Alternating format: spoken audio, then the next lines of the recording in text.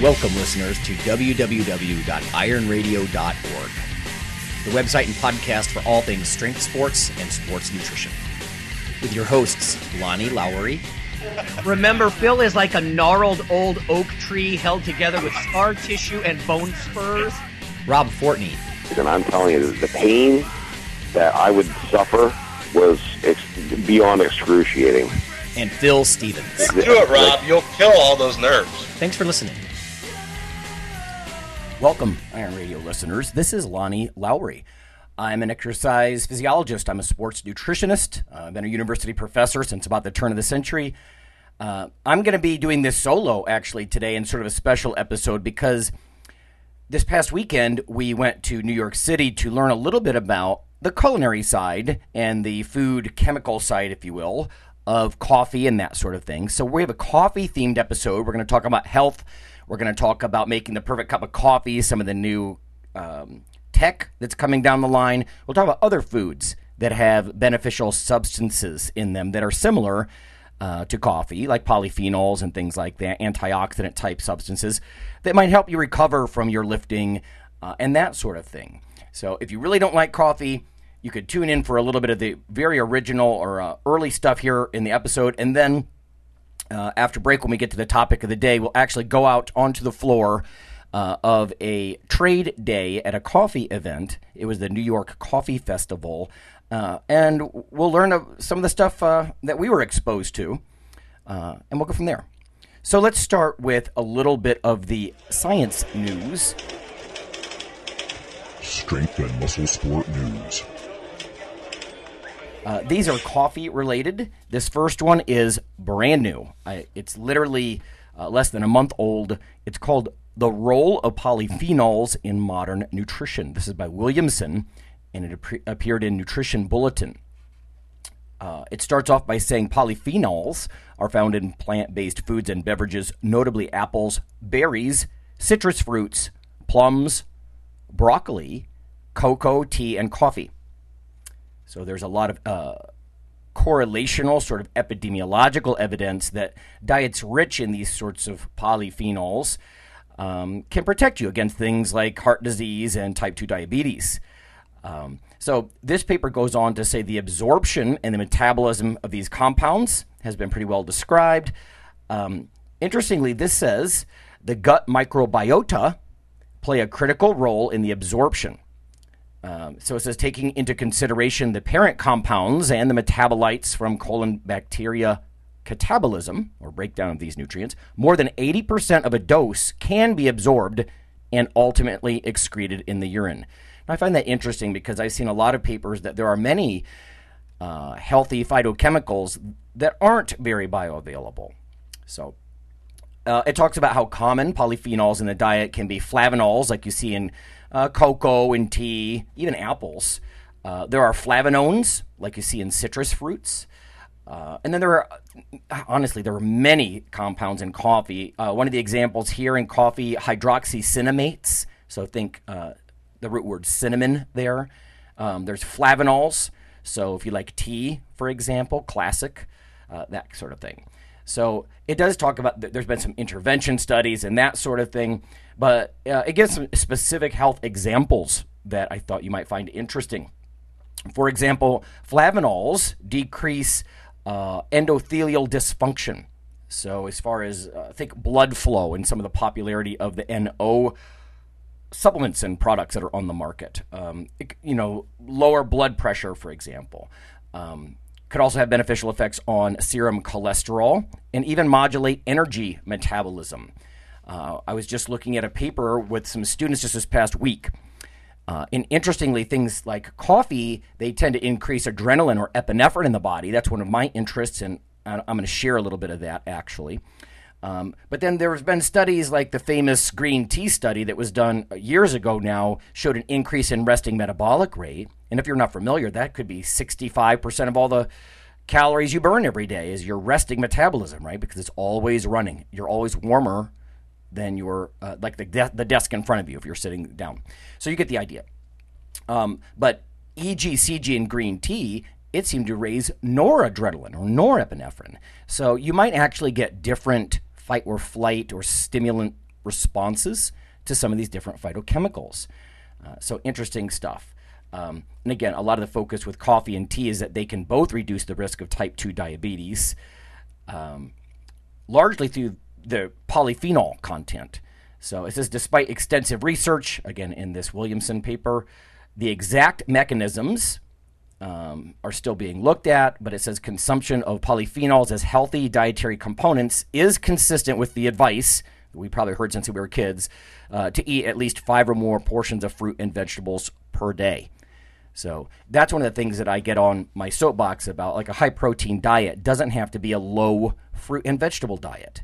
I think sometimes when you start to get quote-unquote educated by certain health professionals, sometimes it might be a dietitian or a nurse, and they'll say, oh, you're on a high-protein diet. You have to be careful. Some of them assume you're on a Big Mac diet, but if you've been in the strength sports any amount of time, you know a high-protein diet could be 2 chicken breasts, and then the rest of your plate is broccoli, for example.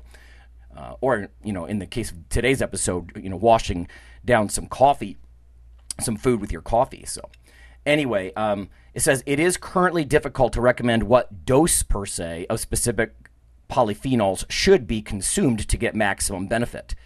And I think, unfortunately, this is one of the things that happens in a lot of nutrition classes is we tend to set them up based on macronutrients, so we'll do carbohydrates, then fats, then proteins, then we'll do micronutrients like vitamins, minerals.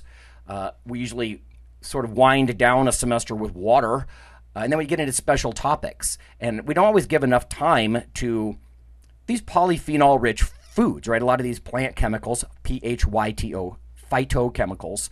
But again, to Williamson's point, it's hard to pin down exactly what dose of each of these you should be consuming. There are studies, and there is some research on this, but not only that, but of course there are hundreds or thousands of these things. So it's not like you can just wade through a dozen vitamins or minerals.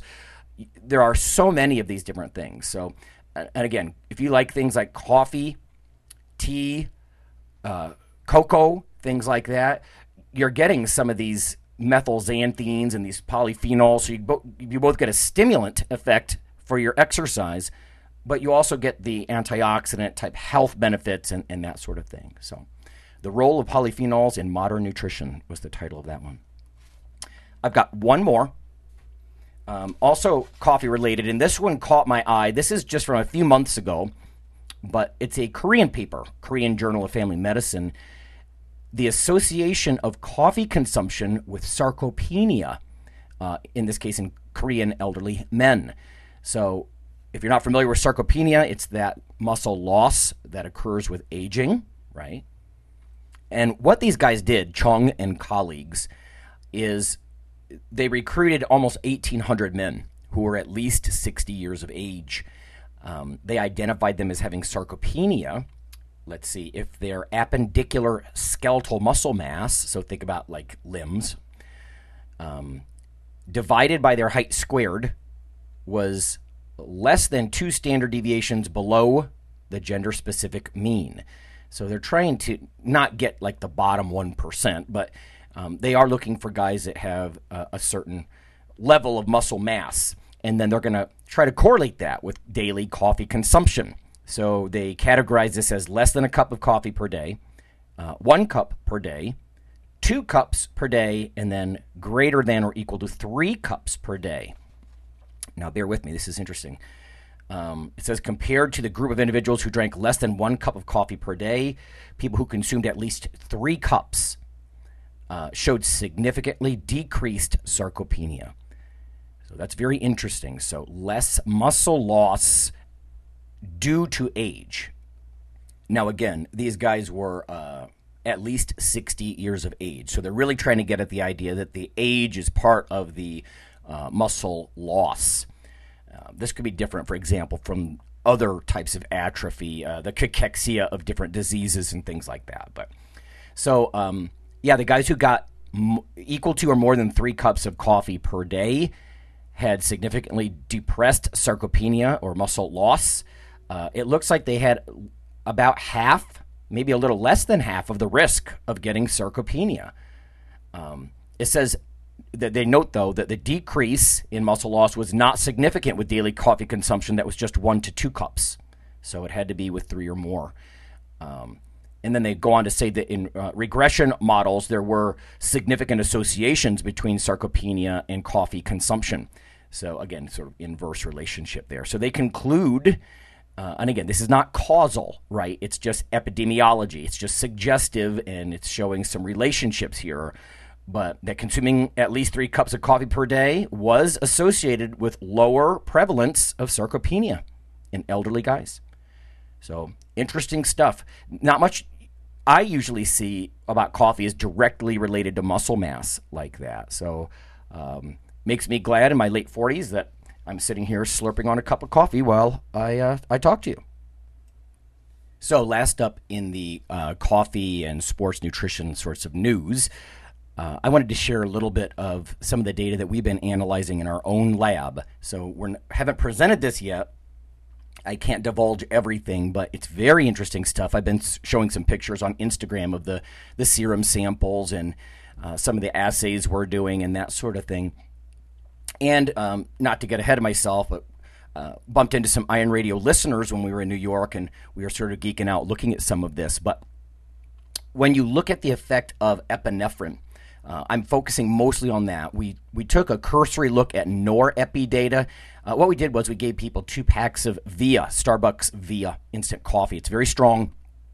Usual instant coffee has about 70 milligrams or so of caffeine in a serving. Via has 160, so a lot. It's a lot of caffeine, and you really need to approach a dose that's about 5 milligrams per kg of your body weight in order to get an ergogenic effect, according to the literature. So 2 packets, we gave a standard 2 packets. So it was a relatively higher dose for smaller people, and it was a little bit lesser dose for big people, but we've talked about this on Iron Radio before. Even some of my friends that are bigger power lifters, like Phil, weighs about 280 when he's bigger and he's not dieting, and 2 packets lit him up. So it's a good, strong, whopping dose. It's enough to affect you about 60 minutes after you ingest it. It's going to be sort of peaking in your performance effects. Anyway, so we finally got to look at some of these data, and it's a very laborious process to run an ELISA kit on these serum samples. So basically we're looking at sort of group A and group B. So group A, for example, we'll say got the real coffee, and group B got an identical placebo. That's another nice thing about these instant coffees is you can get identical placebos, and then the intervention one, the real coffee, not only is it strong, but you can dose it very precisely. They're plus or minus about 3 milligrams of caffeine. So they're very, very tight, and brewed coffee will not do that for you. It's all over the place when you try to get a dose of caffeine. Now, coffee's not just liquid caffeine. There's chlorogenic acid and caffeic acid and a lot of these other things. So I actually like the idea of coffee as opposed to just a caffeine pill, in part because of some of the health effects that we were just discussing in other research, right? Reduced type 2 diabetes and things like that. In fact, I think if you lived on just caffeine pills or very harsh pre-workouts a lot, you would actually mess up. You would interfere with your carbohydrate metabolism. And coffee over time actually does quite the opposite because of some of these phytochemicals. But I digress. We took a look at the adrenaline responses in both caffeine habituated and non-habituated people, because in the past we've shown significant enhancements of performance in both kinds. It's not like if you're habituated, you don't get a boost. It's not quite as high, but it's still reliable. It's still statistically significant. So we took blood samples before they had their cup of coffee. We gave them 30 minutes to drink down the coffee, and then about an hour later, we took another blood sample. And indeed, the decaf people kind of flatlined. They didn't get much of an effect in their epinephrine response, and the real coffee people, they were getting a mild response. But this is important. It wasn't a solid, reliable effect. It was small enough or inconsistent enough that it wasn't statistically significant. So coffee by itself quantitatively looks like it's bumping up adrenaline a little, but it's not reliable. It's not significant yet. However, Then we had them do a series of light explosive benching with 50% loads. So it was sort of a max dynamic effort, right? They moved the bar as hard and as fast as they could, but it wasn't real heavy. So 50% of their 1 rep max. We did the same thing with about 3 sets of squatting. And then we had them do some vertical jumps off of a force plate. So it's by no means exhaustive exercise. It was a maximum dynamic kind of setup. And this is quite different from previous research from very famous caffeine researchers like Terry Graham. They would look at the adrenaline response or the noradrenaline response to coffee versus caffeine and that sort of thing. But they would use exhaustive aerobic type exercise. And, I'm just not that interested in that on the same level that I am with lifting. I want to know what happens as a sort of a mechanism between drinking the coffee and why we're moving that bar 10 or 12% faster, let's say. So long story short, the coffee by itself didn't have a strongly significant effect, but you stack in the light explosive exercise and we started to see statistical trends. So the adrenaline in the coffee drinkers, again, they had the 2 packs of Via Instant Coffee about an hour before go time. It really started to rise. I've got the graph here in front of me, and you can really see the line start to pull away from the decaf group.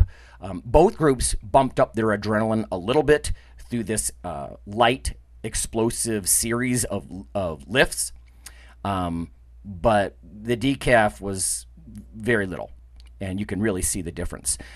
As a percentage, if we were to just look at percent change and analyze it that way, the decaf guys, by the end of this light explosive workout, it probably only took about a half an hour total, they had like a 50% jump in epinephrine over baseline, whereas the coffee drinkers had, I can't give you exact numbers, but somewhere around 5 times the effect.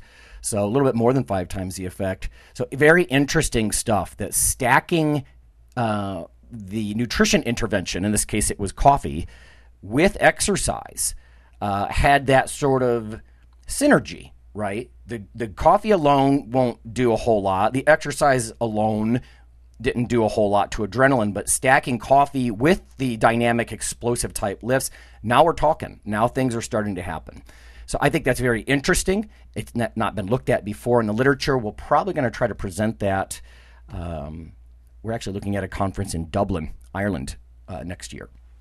So I can fill in people if you have questions. In the future, there's lots of things you have to control for when you do studies like that. But hormone analysis, if you don't just ship it out to a commercial lab and you do it all yourself like we did, you're pipetting for an entire weekend. And very laborious, but it's cool stuff.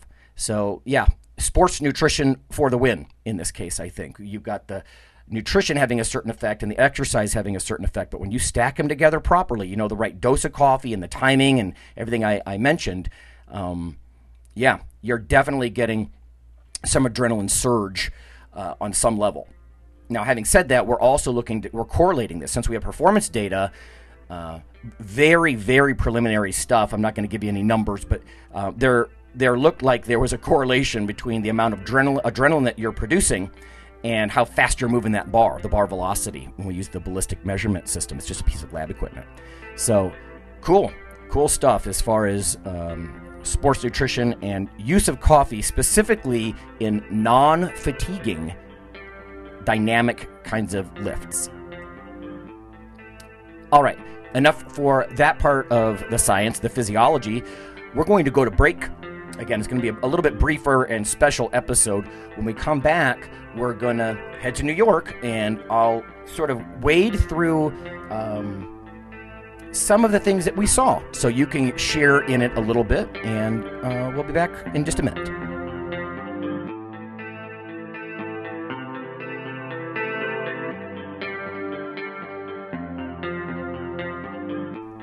Hey listeners, this is Dr. Lonnie Lowry.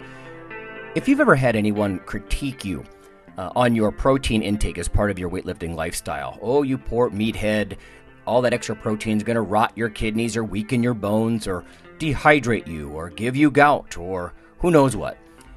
There is a book available. You could simply Google CRC Press and Lowry. And what I've done is reach out to experts all over the world and create a book, a single compendium that you can hold up and say, this is why I consume extra protein. This can be very valuable when you're being quote-unquote educated by various professionals on the topic. There's an enormous amount of literature in this book on the safety, the effectiveness, how protein works in cells, the history of protein and weight trainers, much more. So again, please check out CRC Press and Protein and Lowry. You can just Google that. And I do, full disclosure, I do make a small single-digit royalty on the book. But that's not why I did it. I did it so we can all have something, our particular population, to both defend what we do and to inform our nutrition and our eating. Thanks.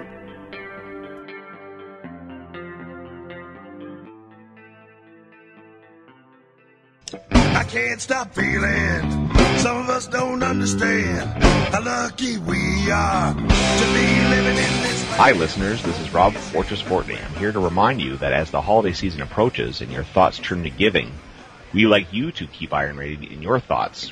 Over the past several years, there have been hundreds of listener comments hoping that Iron Radio stays on the air for years to come.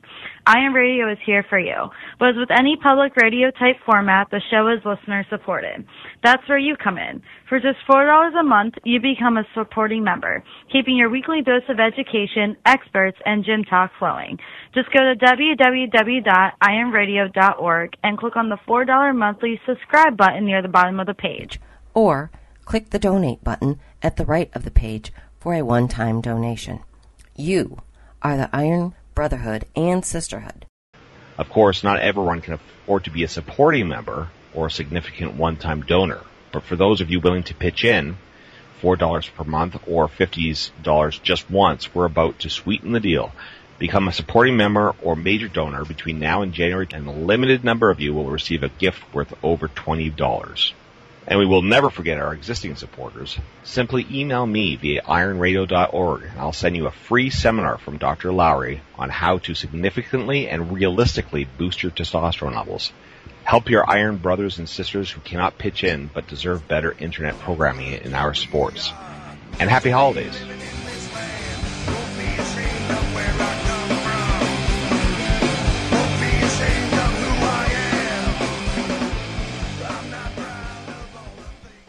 Iron Radio is, of course, primarily a podcast. But over the years, there have been technical glitches calling for backup streaming and listeners who wanted the convenience of other sources of audio content. Toward this end, Iron Radio is now simulcast and backed up on YouTube. If needed, please search Lawnman07 or Iron Radio from within YouTube. There's not much video, but if you like to listen through YouTube on a Roku or other living room device, there you go.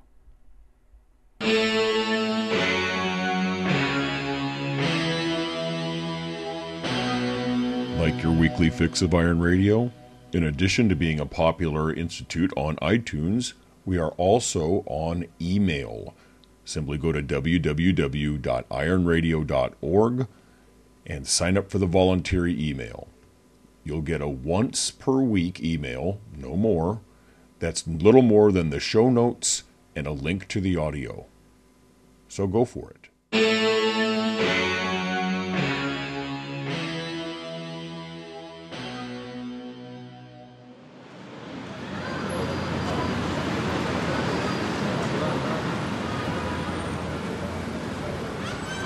Okay, everyone, we're back. So we're going to talk about the coffee festival a little bit and some of the things that we learned. A lot of this is more about making a better cup of coffee or different ways to make coffee or like what's coming down the pike. If you are a coffee lover and you like to have it before you lift, as I sure do, and many of our listeners, then this might be interesting for you. After we made our way down to the Metro Pavilion right there in downtown New York City, we headed up to the show floor, I guess. There were 3 different floors there. And one of the first things that I noticed were these different French presses. If you're not familiar with French press coffee, the idea essentially is that there is usually a metal filter. Sometimes there's up to 4 of these, as I understand it. And it allows you to develop a better crema, some of the lipids in the top of the coffee and that sort of stuff. So you You essentially put the coffee grinds in, you put the hot water in. A lot of these different methods that I'm going to talk about, they allow more of a full steeping of all the grounds of coffee as opposed to a drip pot where you might get, the coffee grounds all get wet, but you might not get equal saturation of all of the ground coffee when you're actually making your pot. So we want to try to extract as much of the good stuff as possible, all those phytochemicals, into our cup of coffee. So what surprised me about the French presses, I guess, and this is not new technology. In fact, even the vacuum type brewing, the technology was really as they add halogen bulbs and do all this cool and weird stuff to make the coffee boil. I was putting some pictures on Instagram like that. Iron Radio and me personally have Instagram pages now. Just Lonnie Lowry if you want to see some of these pictures. But the technology of vacuum brewing and French pressing, that kind of stuff, is not new. But anyway, so some of these French presses, they went from very, very small, less than 3 cups in size, all the way to just enormous. So I think it really depends. I actually asked some of the people at the booths, what size do you think is ideal for making like the perfect drinkable amount of coffee with the best flavor and the best extraction? And at one of the booths, they actually suggested that something like the 4 to 6 cup range may be best, but they're sort of nitpicking with that. So let's see. We saw some very, very cool coffee art.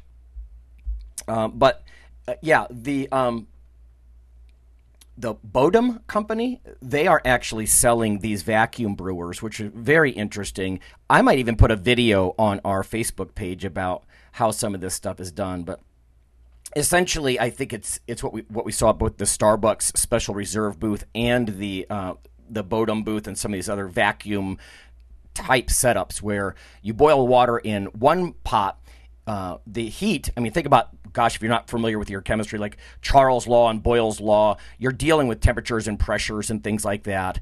But if you boil water in the lower pot, it will rise up into an upper one, and then you literally just dump all the grinds in the top. It steeps almost like tea, and then as it cools, it sinks back down into the lower pot, but through a filter. So you end up with coffee and not the grounds. So wild stuff, and again, I'm putting some pictures online.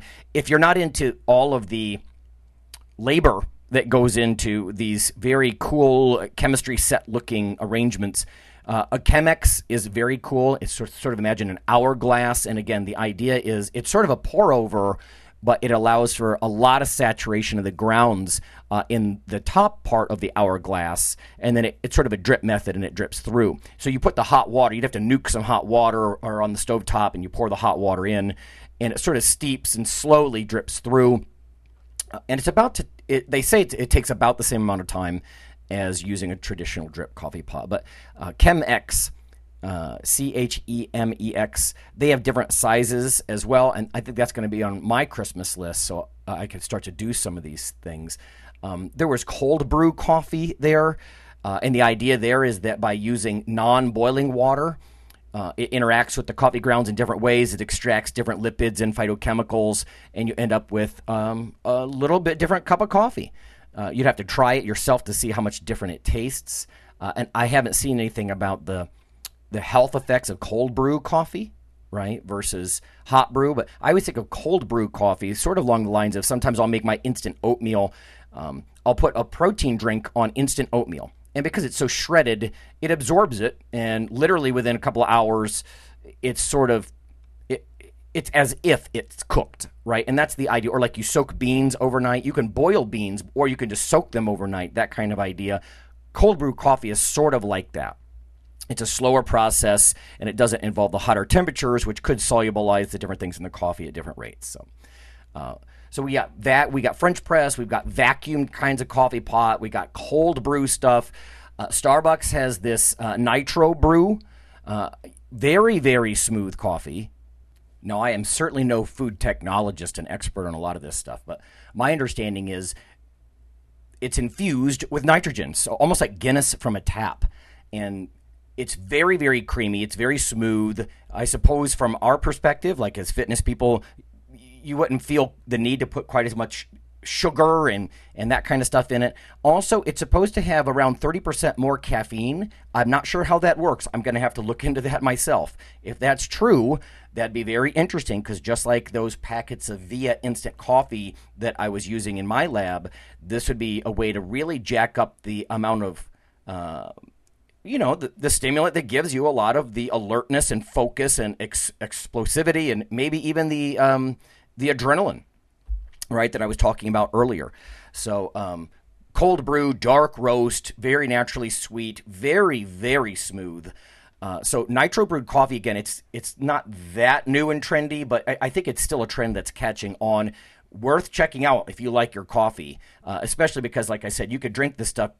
I certainly like it just straight. It's very, very creamy, and it looks almost like you're pouring a Guinness. So it's a cool way to get your pre-workout caffeine, at least purportedly higher in caffeine, right? And then you wouldn't have to put a bunch of artificial sweeteners or sugar or anything like that. Now, a lot of you guys might just like your black coffee. I know Fortress and I, we used to just go get black coffee. We'd eat like a cheeseburger, cheap little cheeseburger at McDonald's, slam a big black coffee, and then just try to go tear it up in the gym. And it was very utilitarian like that. This is more of sort of that delicious culinary experience if you're looking for that as well. So many different kinds of coffee coming down the pike. Oh, one final note about cold brew, this nitro coffee. I doubt anyone would ask this, but don't think because it's nitrogenated that somehow it's like an amino acid, right? Of course, that's what makes amino acids and proteins different from carbs and fats, is the presence of nitrogen. This is just nitrogen, so I don't have any indication this would be anabolic in any way or something like that. So it's just the nitrogen-infused cold brew stuff. But again, dark brew and reportedly higher in caffeine.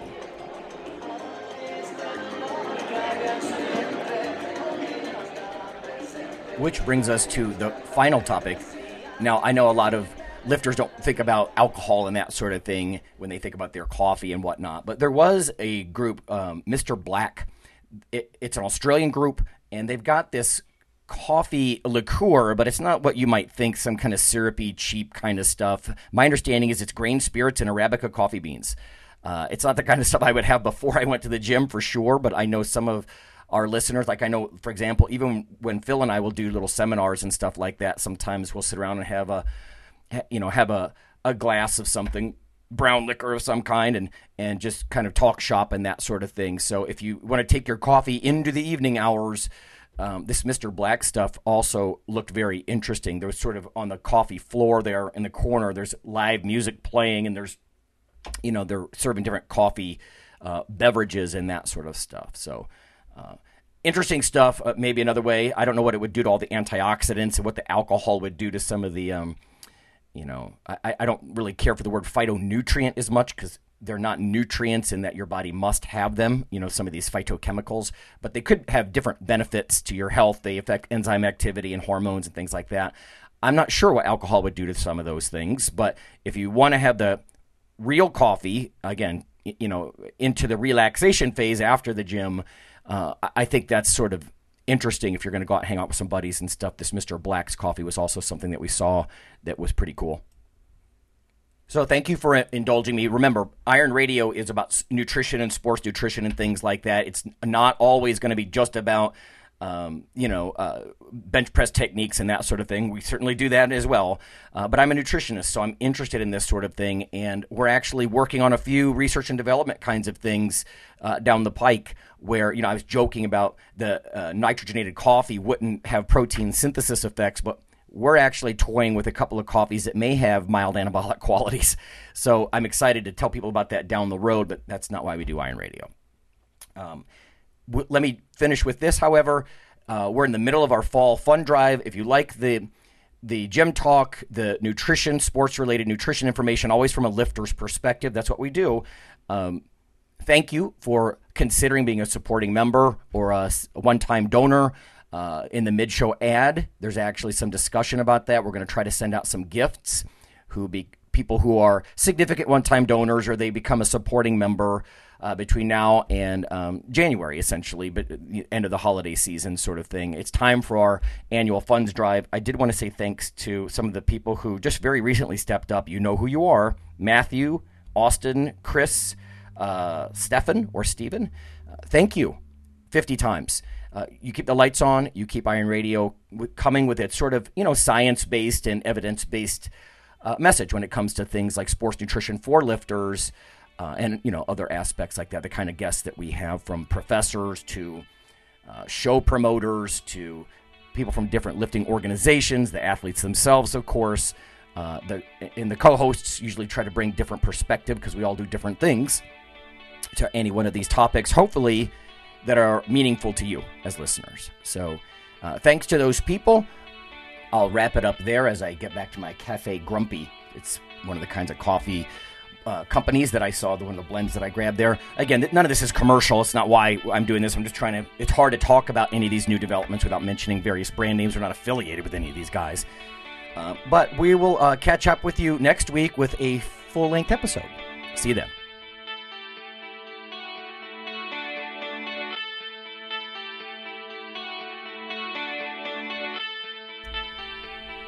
Hey listeners, have you seen the store at ironradio.org? There are 3 halls in the store. One for Phil, one for Fortress, and one for myself, Dr. Lowry, and they're thematic. So you can go into our Halls of Iron store and choose based on your goal. If you need something to learn or read or something nutritional, you can look in my store, Lonnie's store. If you want something about injury prevention or competition, then take a look at Phil's Hall of Iron. And if you want something about motivation or daily training, Fortress's Hall has what you're looking for. There are some fun, heroic descriptors as you browse through the store, so we try to make it a little more fun than the average boring online store. And whether you're a novice lifter or someone more experienced, you can take heart that you're not wasting your time.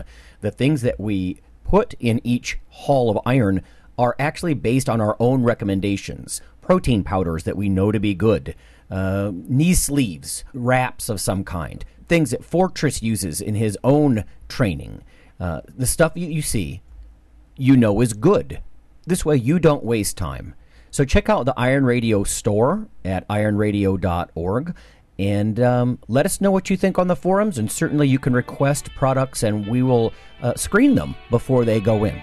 So thanks for listening.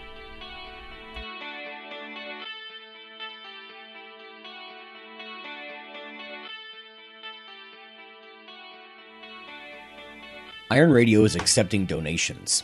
If you like what we do, the professors, the scientists, the bodybuilding show promoters, the athletes themselves in powerlifting and bodybuilding, please consider making a donation or maybe buying something from the ironradio.org store. We also are accepting supporting members. So for $4 a month, which is frankly less than the bank sneaks out of your account in fees, you can step up and support a form of sort of public radio for the bodybuilding and powerlifting and strength community.